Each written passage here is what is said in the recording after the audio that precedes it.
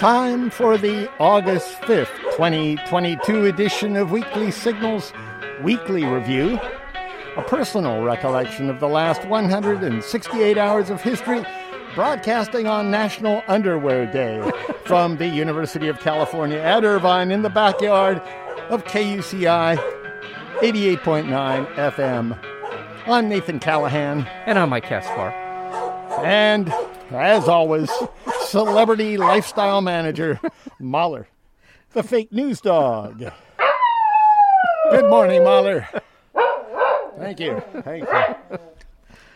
Today we'll be talking about, coming up, be talking about mouse embryos, vanishing snow, space debris pollution, the Cartwheel Galaxy, and a lot more. Mm-hmm.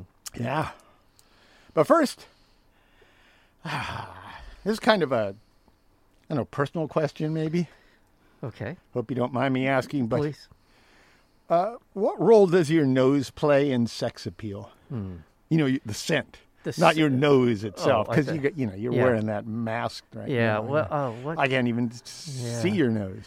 That's interesting. Are you a fan of olfactive aphrodisiacs? I don't know. You don't know? I don't. I mean, I don't have a great sense of smell. Oh. I don't. It has plagued me in my life. But every once in a while, I know what you're talking about. And when I pick up the scent, if you will, I find it to be very appealing. The scent. You know what I'm saying? What do you mean, like if I can smell. What? If I pick up a scent from an attractive young woman or older woman or whatever. Do you like perfumes? No. That isn't. No, that's not it. It's not perfumes. It's the actual. It's actually the female scent. The scent of a woman. The scent of a woman. Yes. Wasn't that a movie? It should have been. It was Al Pacino. Yes, it was. Yeah. And he got in trouble or something happened. Well, I'm sure looking at the film now, it's probably wildly inappropriate. Yeah, but he was. Well, now it's wildly inappropriate. Yeah. In another 10 years, it'll be just celebrated. Yeah. I think he won an Academy Award for that. I'm not sure. Someone did. Yeah, someone did. From Scientific American, the common pesticide, fenbuconazole. Wow. Yeah. Fenbuconazole is classified as relatively safe for bees because it targets fungi. Fenbuconazole does. Mm-hmm. Should be safe for bees, right? Mm-hmm. But researchers found a surprising side effect. Fenbuconazole exposure altered two distinct components of male horned mason bees' courtship ritual. A male typically vibrates his thorax alluringly. You know that. Yeah. I always am vibrating my thorax. I've tried, and I just can't seem to pull it off. No. Well, males of the male horned mason bee kind, they vibrate their thorax. I don't know how these writers came up with the word alluringly. I guess that's right. Well, if it seems to be working, maybe that's... It's luring. Yeah. Females. Yes. And also relies on its scent to attract females. The males do. Okay. But exposure to fenbuconazole lowered the vibrational frequency, possibly by influencing muscle contractions, and additionally altered the male's chemical profiles, changing their scent. So this fenbuconazole, which is a pesticide, made them smell differently. Yeah. Females seem to be put off by these changes. Yeah. They wouldn't have any of it. This kind of fenbuconazole-triggered female mating avoidance could reduce populations of horned mason bees and other species with similar mating habits. Yeah. So the female's got one look at his... Well, they saw his thorax vibration and said, that's not good enough. Your inadequate thorax. I'm out of here, And then they took a sniff. They took a sniff, and that was it. Yeah. Game over. Huh. Wow. While this is mildly amusing, anything that F's with bees upsets me tremendously. Yeah? Anything that's... You like little bees? I love bees. I love bees. I love everything about bees. except the stinging part. There was a time when my father wanted me to help him open a beehive business when we first moved to Irvine here. Wow. Yeah. And I was thinking, I don't want to be wearing one of the suits and carrying bees around. I mean, I know it's not all that. I was a young man back then. And you had other things. And my life goal wasn't to wear a hazmat suit and carry bees around. Yeah. But now look where I am. I think it's a noble profession, and anyone who's engaged in it, my hat's off to you. Yeah, absolutely. Yeah. There's some that use pesticides. Oh. Yeah. There's some, you call up one of those guys and say, I got a beehive in my attic, and they'll just blow them up. My dad had a hornet's nest take hold in the eaves of his garage on the underside, and that was nasty. Now, I love bees. Not a big fan of hornets. Because they seem to have one thing in mind. They seem to have one thing in mind, and that is to scare the crap out of you and to sting you. They seem to be very aggressive. And I'm probably being unfair to hornets or wasps.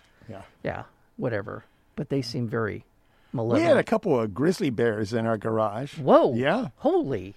In Irvine? Oh, yeah. A couple of grizzly bears walked in, and we brought out the grizzly bear exterminator, and they took care of that. That took care of that. That was just sensationalizing that story. I fell for that. So people could listen. Hook, line, and sinker, I fell for that. I know. But you were drawn in, right? I was. You had me. And that's the problem with news. They're always sensationalizing stuff. You had me. This next story, they were sensationalizing the next story. Yeah. That I'm about to read. Yeah. It's about restoring cellular life in dead pigs. Cellular life in dead pigs. But the Washington Post headlined the story like a zombie news flash. Right. The pigs had been dead for an hour. Scientists made their hearts beat again. Yeah. Yeah, no, not so much. Yeah. Like they were zombie pigs or something, I'm not worried about zombie pigs. You're not worried about zombie pigs? No, I'm not. You know what? I bring them on. I say, bring them on. Yeah, I guess zombie pig armies. But regular pigs. Regular pigs. Okay. They can eat you. They can eat you. Wild boars apparently are very voracious. You have a body you want to get rid of? Feed it to a pig. Pig, yeah. Another magazine I was looking at, I was trying to find a good, non-sensationalized version of this story. Mm-hmm. And I came across this headline: Scientists brought a dead pig's cells and organs back to life, and yours could be next. And my what? Well, my cell? Well, I assume they're talking about your heart. I'm sure that's where they're aiming. Yeah, just my heart, though. Yeah. They're making it sound like somehow they're going to reanimate. This is some Dr. Frankenstein moment. Yeah. From Science News. I found it in Science News. Okay. A decent story on this one. Okay. I just want people to know that we're better than the Washington Post. That's right. Way better. From Science News, a complex web of pumps, sensors, and artificial fluid can move oxygen, nutrients, and drugs into pigs' bodies, preserving cells and organs that would otherwise deteriorate after their hearts stops pumping. So they get this concoction that they can pump in to, so far, pigs, and it rejuvenates their organs. The finding hints at new ways to keep organs in a body healthy until they can be used for transplantation. So this is good news. It is. The new system called Organ X. And it's not like SpaceX. It's an EX. Okay. It's not like Elon Musk is getting involved in transplanting organs now, which would be a frightening thing. It is already. The new system called Organ X aims to do the job of hearts and lungs by pumping an artificial fluid through pigs' bodies. Or whatever body you got, I guess. Mixed in a 1-to-1 ratio with the animal's own blood, the lab-made fluid has ingredients that provide fresh oxygen and nutrients, prevents clots, and protects against inflammation and cell death. A similar system might one day be useful for protecting human organs destined to be donated. Yeah. See, now that's a good news story. That is a very good news story. But Washington Post, they turned into some pig zombie thing. The pig zombie, yeah. Well, and this is obviously I'm sure there are other people working on this kind of thing all around the world and trying to figure out how we can maintain a heart that's going bad and keep it alive long enough for a transplant. I'm sure. Well, it's good news. Yeah. Yeah, I right. think it's real good news. Yeah. You know, I mean, what I was thinking though is like, if you do die and they want your organs, what do? Do they just keep your whole body going there, or do they take an organ out and stick this stuff in it? Because you might be rich for harvesting. Yeah. They want your kidney, your heart, your lungs. Who knows what else? Yeah, it's true. Yeah. Mahler, what do you think? If this news makes you feel immortal, may I recommend a donation to KUCI while you're still alive? Just go to kuci.org. Your generous donation is how we stay on air. Commercial-free, free-form, free-speech radio, KUCI 88.9 FM. Speaking of organ transplant and the Washington Post, from the Washington Post. Yeah, I just slammed them. Yeah, you did. And now, you were pretty harsh. Yeah? Well, I said we were better than them by a long ways. So, yeah. From the Washington Post, stem cell researchers in Israel created synthetic mouse embryos without using a sperm or egg. Yeah, I saw this. Pretty crazy, Yeah, huh? that is. Then they grew them in an artificial womb for 8 days. Yeah, that's the new frontier. Everything, right there. from scratch. Yeah. A development that opens a window into a fascinating, potentially fraught realm of science that could one day be used to create replacement organs for humans. Yeah. The objective, scientists involved with the research said, like we're going to believe them, is not to create mice or babies outside the womb, but to jumpstart the understanding of how organs develop in embryos and to use that knowledge to develop new ways to heal people. Wow. If this isn't a field that's fraught with ethical questions, I don't know what is.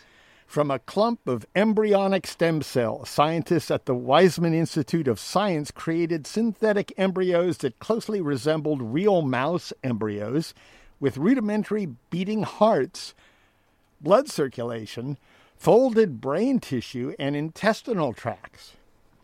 The mouse embryos grew in an artificial womb and stopped developing after 8 days, about a third of the mouse pregnancy period. Scientists can use such models to peer into the earliest stages of embryonic development and to study how organs form. But like you said, as the models grow closer in resemblance to the real thing, they also open ethically murky territory. No kidding. For example, at what point do synthetic embryos become so similar to the real thing that they are subject to protections akin to those applied to real embryos? Amen. You know, what happens when they start doing this with dogs, for example? Oh. Yeah. Oh, what would wow. you think about that, Mahler?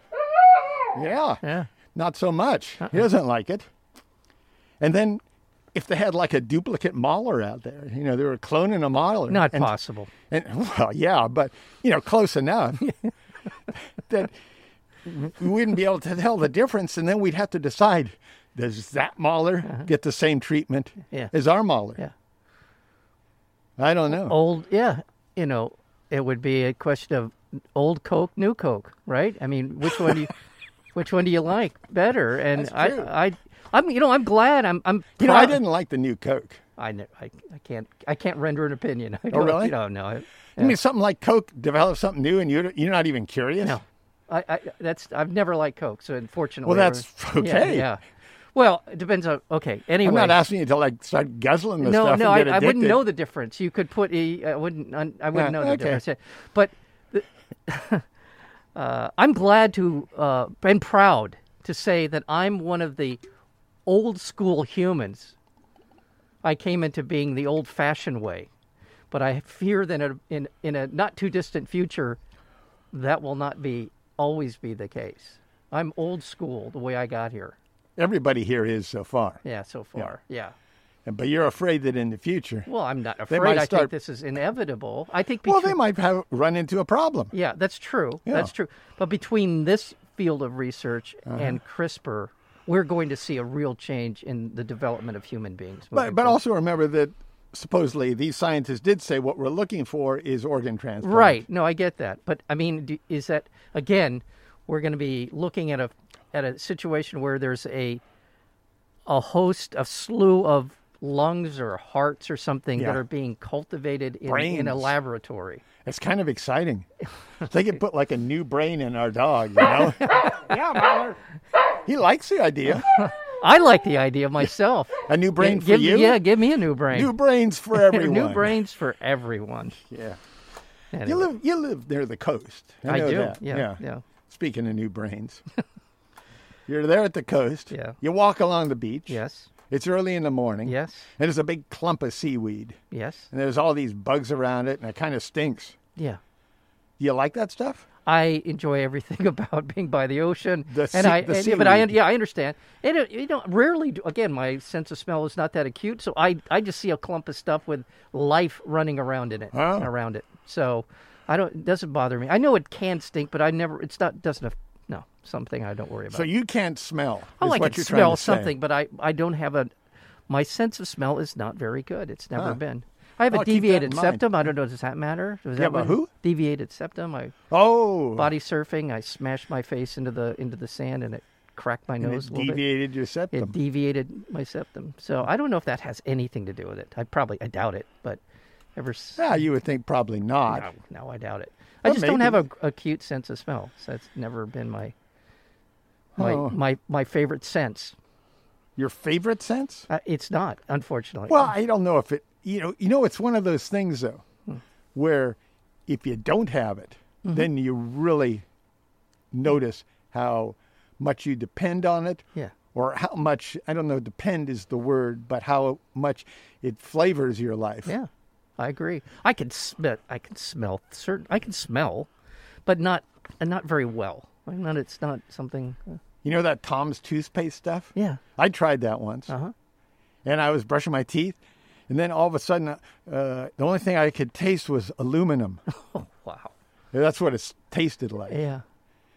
And I couldn't smell, and all I could smell was this aluminum stuff. And Yeah. all I could taste was aluminum. I was eating stuff, and it tasted like aluminum. And this went on for like 3 or 4 days. Whoa. At first, I was wondering what was going on. Then I thought, toothpaste. Yeah. And I stopped using it, but it still persisted. Wow. Yeah, and it was a unnerving experience. Yeah. Because I thought maybe it was gone. Maybe the rest of my life, Yeah. I'd be just tasting aluminum. Yeah. Wow. But you're okay now. What's that? You're back to sniffing and snorting and all that stuff, right? You could smell with the best of them. Yeah. Okay. Yeah.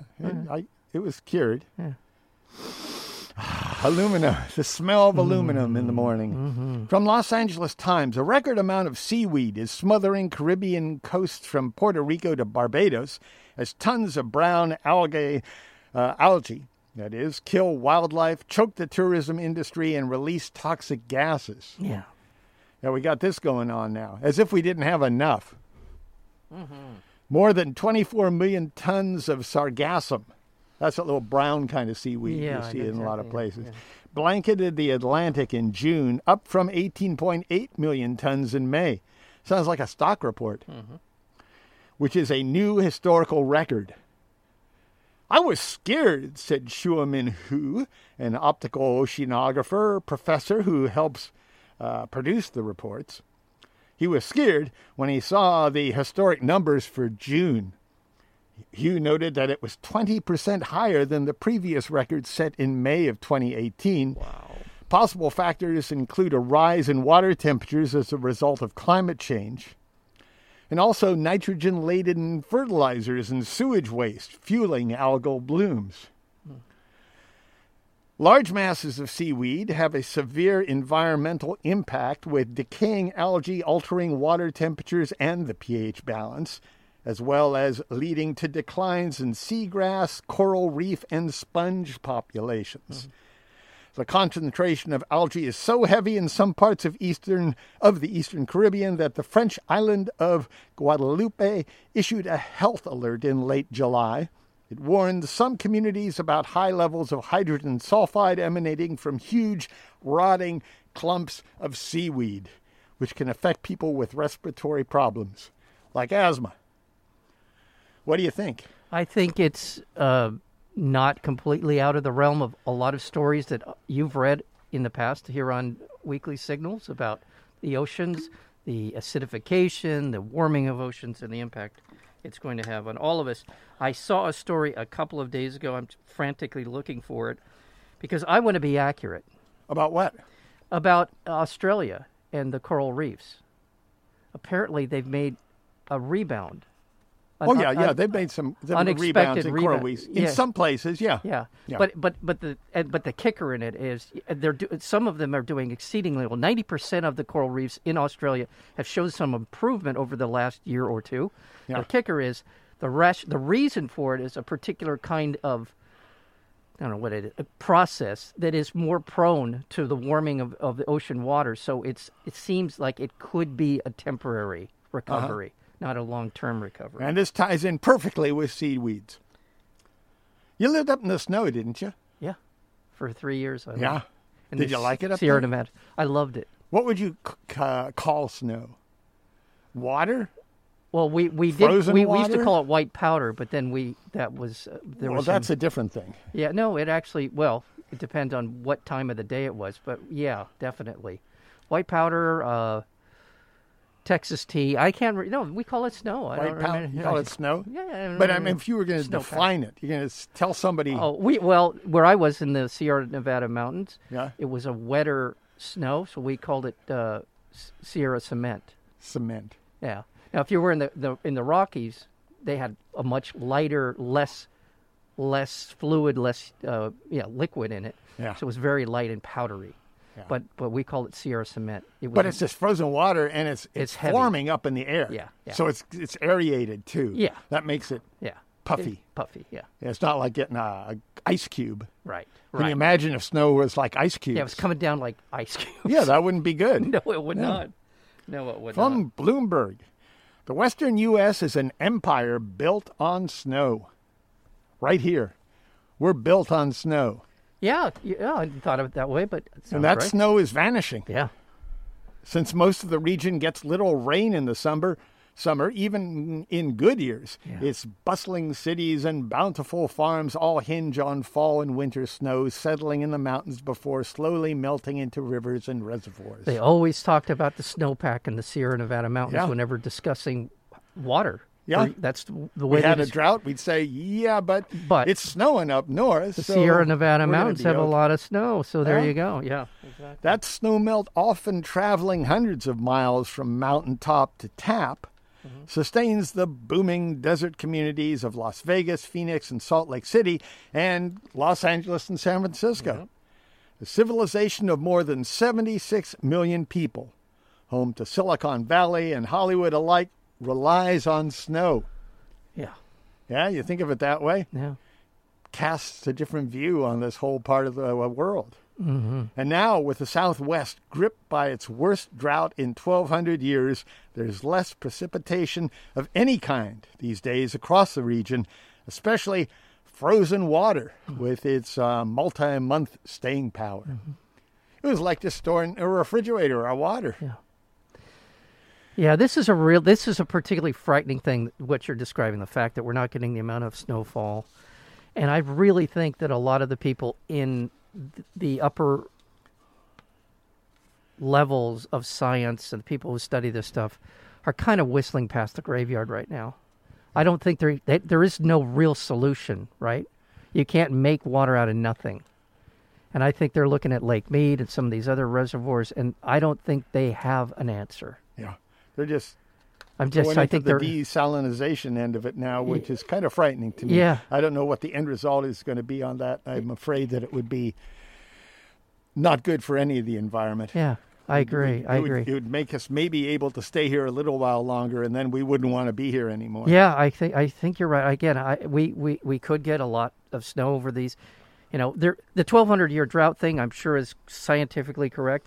But even within a drought, there are years when you get a lot of snow and a lot of rain. But the overall arching trajectory of where we are is that we are in a drought. We're in a region of the country that is now turning into something that it was kind of before, but more and more of it as an arid area of the world.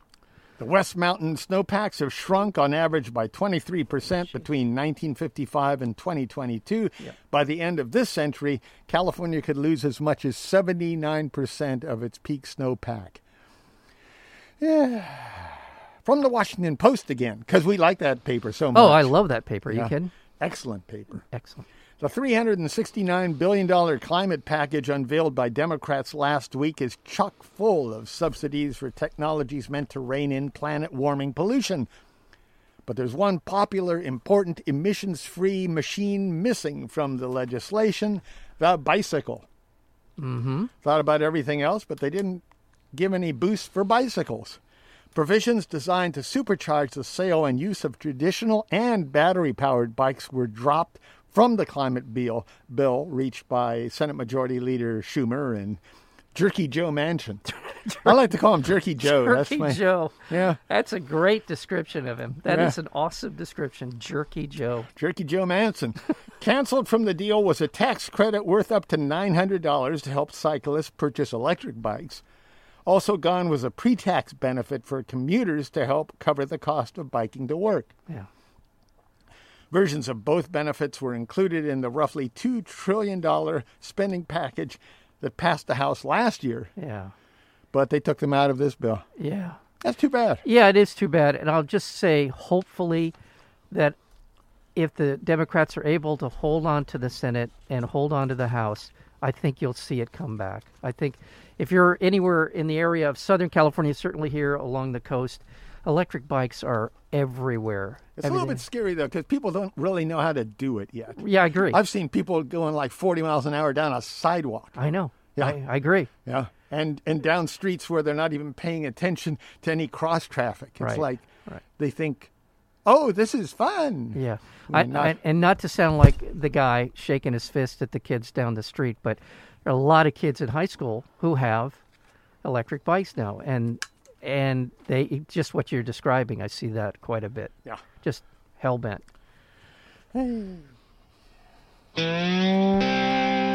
You're listening to KUCI 88.9 FM, Irvine, California. Visit us on the web at kuci.org, on Facebook at facebook.com/KUCI 88.9, on our Tumblr blog at kuciradio.tumblr.com, and on Twitter and Instagram at KUCI FM. Yeah, Mother. I didn't even know you were here. Yeah, sometimes he wanders off into the back part of the property and he just kind of disappears for times. Yep. Yeah.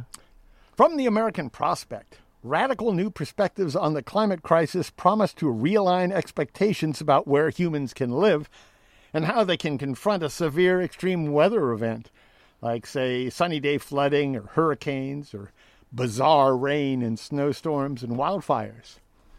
Managed retreat. Managed retreat.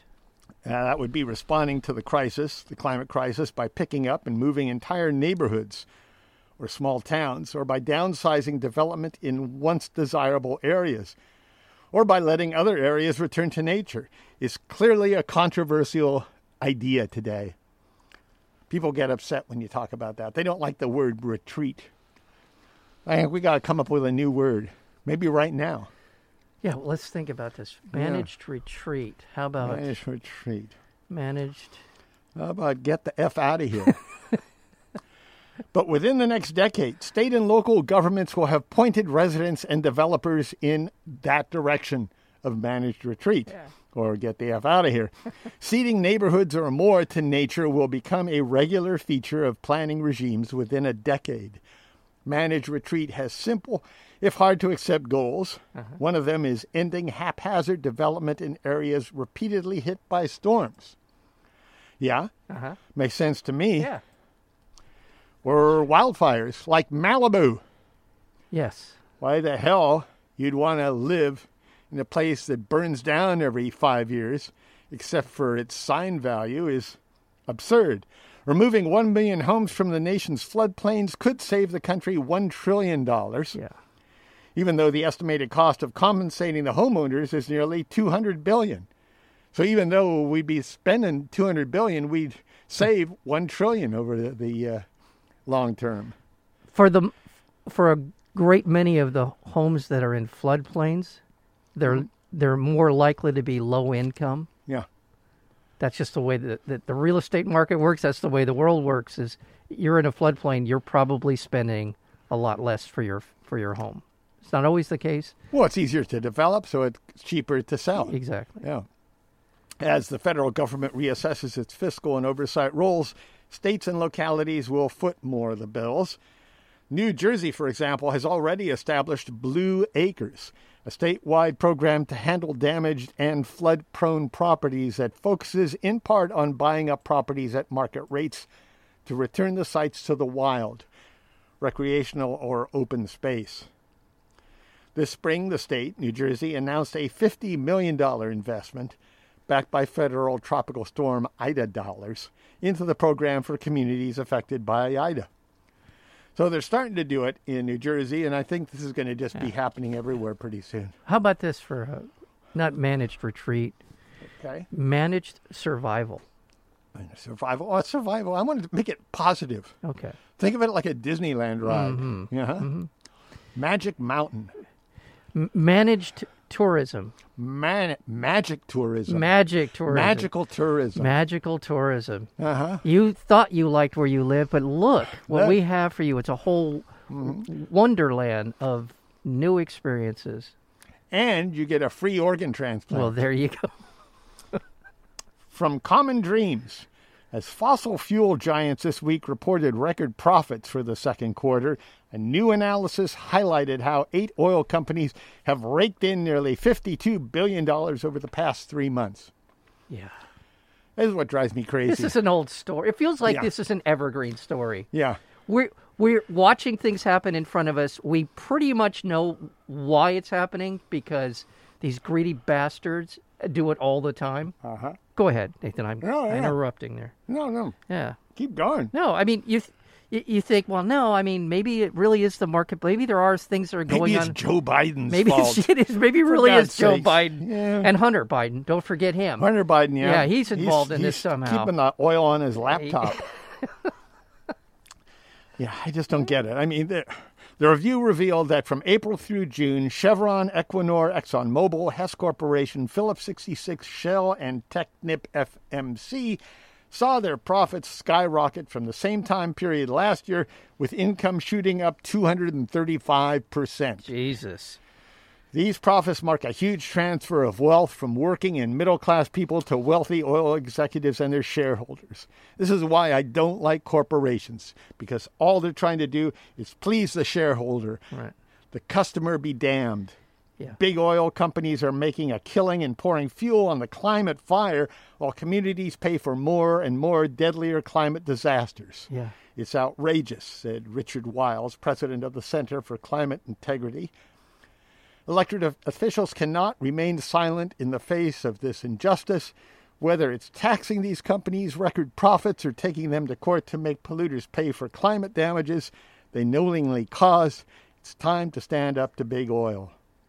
It's been a long overdue to stand up to big oil. Why don't they drag some of these guys in front of a committee, swear them in, and say, you have not been price gouging? There used to be a presidential power that could come in and prevent companies and industries from gouging. They had price gouging legislation on the books, which I'm sure the Republicans have gutted. And yeah, you're right about capitalism.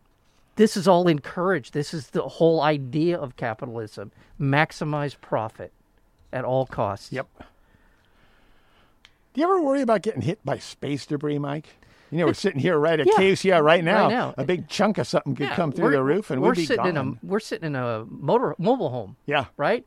Well, it's not a home. Well, it was. It could be. Could be a home. It could be. It's a home double me. wide. It's a double wide. Yeah. And the roof is made out of aluminum foil. Yeah. I mean, it's not like we'd be protected. We need some heavier construction on the roof to protect us from asteroids. We need asteroid protected roofing. From Scientific American, long considered trivial, the effects of rocket launches and re-entering space debris could soon become too large to ignore. Yeah. A dramatic death by plummeting rocket isn't the only risk, however. The greater threat could come from ever-increasing amounts of space debris burning up in our planet's fragile upper atmosphere, with resulting long-term impacts on global climate and stratospheric ozone. Researchers reported that black carbon, soot, particles released by rockets are almost 500 times more efficient at holding heat in the atmosphere. That's not good. And there's still a risk of getting hit. You got like a double whammy here. Michael Bryars of the University of British Columbia and his colleagues calculated that under current practices, there's roughly a 10% chance that you, Mike, will be hit by freely falling debris from orbit. And it will cause more, actually what it is 10% chance that a rocket falling freely from orbit will cause one or more injuries or deaths over the next decade. So if you stand close to each other, you know, it'll cause 2 deaths. Yeah, could be. Now, it's not so much that that's a big deal, you know, 1 or 2 people getting hit. But can you imagine what the world's going to be like at that point, just walking down the street? Yeah. There's this paranoia of getting smacked by something that someone rocketed up in space a year or so before. I do know that NASA's spent a lot of money monitoring meteors and rocks flying around out there in the off chance they're going to land on us. Yeah.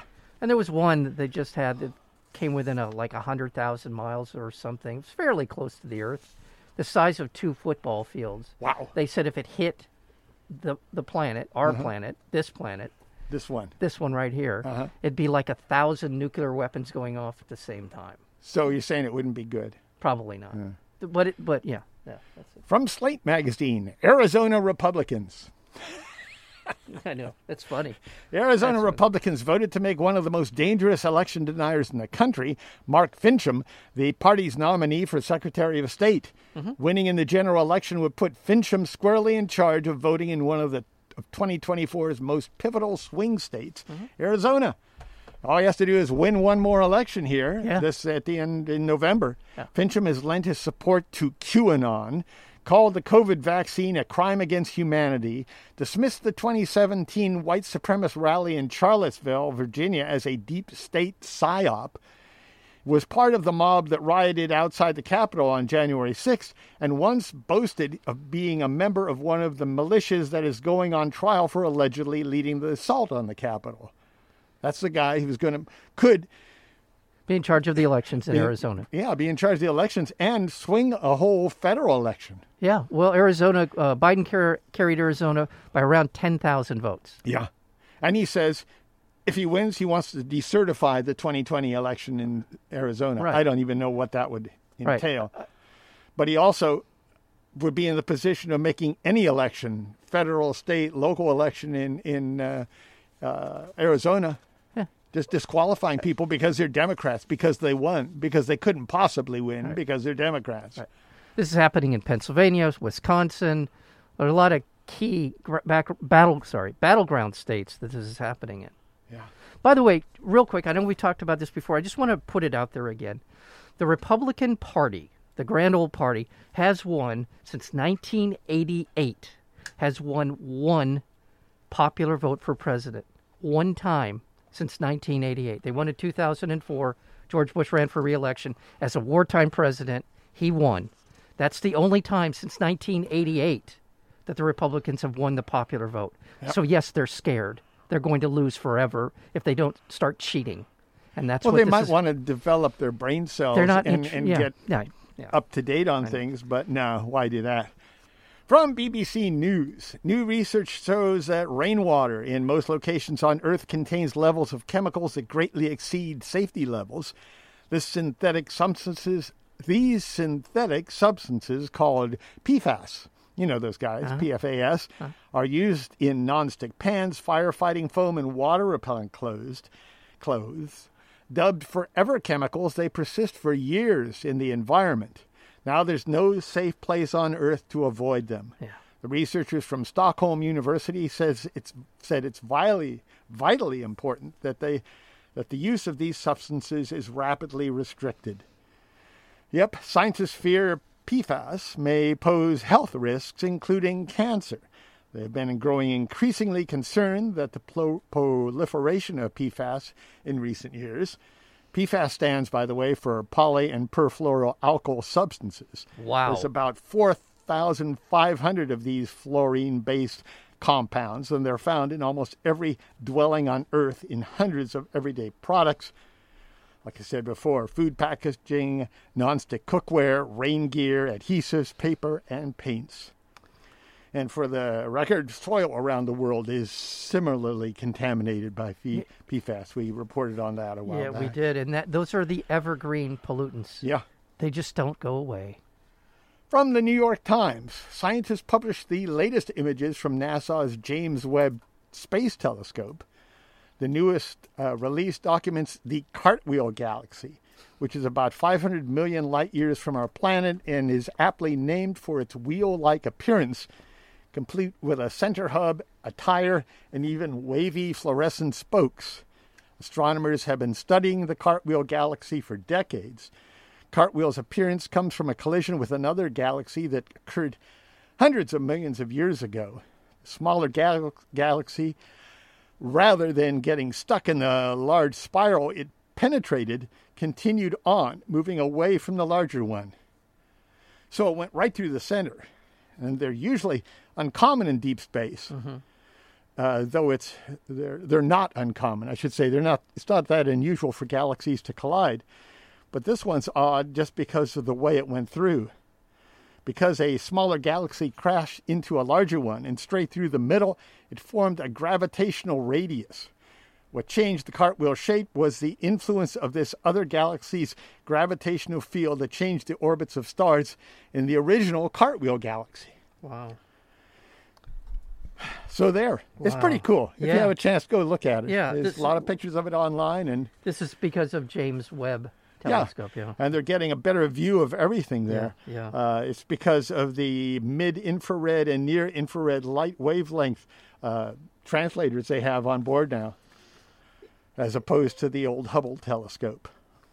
There was they're picking up some data from the Webb telescope that is calling into question the fundamentals of our ideas of physics. There are some things that are coming in as data that just don't add up in the way that we've interpreted the world around us. And that's where we're going to find more and more of that kind of I would stuff. hope so. Yeah. I wouldn't want things to stay the same. Yeah. I guess they are staying the same. Well, yeah. My perception of them is changing, which is always exciting. Why? You know what That's the difference between conservatives and liberals. Yeah. Yes. We like the ride. They want to stay, stay at the, what do they call it, the loading dock. Yeah. They just want to stay on. They just want to ride the Matterhorn for the rest of their life. They don't even want it to start. Yeah. Yeah. I guess. But I'm like okay. Vin Scully. What about Vin Scully? Well, he died. Oh, really? Yeah, I hadn't heard. Everybody was talking about it. I know. But but he was kind of a jerk. I mean, he was a wonderful announcer. Fantastic. He did. I can't name a better sports announcer. I can't. He had a great voice for it. He had a nice temper for it. He was eloquent and got the game. Yeah. That was another important thing. He was smart enough to know when to talk and when not to talk. Right. But in real life, he was a Reaganite. Yeah, he was. He was neighbors. Huh? He and Ronnie were neighbors up in Hidden Hills. Really? Yeah, back in the day. Yeah, they were. Yeah. Yeah. I mean, and he spoke out against he didn't want to watch the NFL anymore because Kaepernick thing. Kaepernick, yeah. This is the type of guy that Vin Scully was. Yeah, Vin Scully's my dad. My dad's Vin Scully in the terms of the culture that they grew up in, all that. My dad used to be a IBM salesman for IBM. And one of his territories was Hawaii, so he would fly to Hawaii half a dozen times a year. This is back in the 80s. Gets on a plane to fly to Hawaii, walks up to his seat, and sitting next to where he was designated to sit is Vin Scully. Okay. So he sits down next to him. He doesn't say anything because in his mind, he wanted to respect his privacy. So they fly all the way to Hawaii, and as they're disembarking from the plane, he says, "Mr. Scully, I know who you are. I wanted to respect your privacy, and I'm a huge fan." And Vin Scully talked to him for a couple of minutes after that. Had a nice conversation with him. But they were the same age. They even look alike. I mean, it's a little bit of they're Irish Catholics and all that. So if I see your dad next time and I call him Vinny, hey, wait, I thought you were dead. Oh, Frank. No, I thought you were Vince Scully. It's just a little story. Yeah. I mean, again, they're very much of the same. And I'm not saying. No, I know. I know what you're saying. Because I wrote something. I posted it on the site where you go to for Weekly Signals. Yes. And also my Facebook site.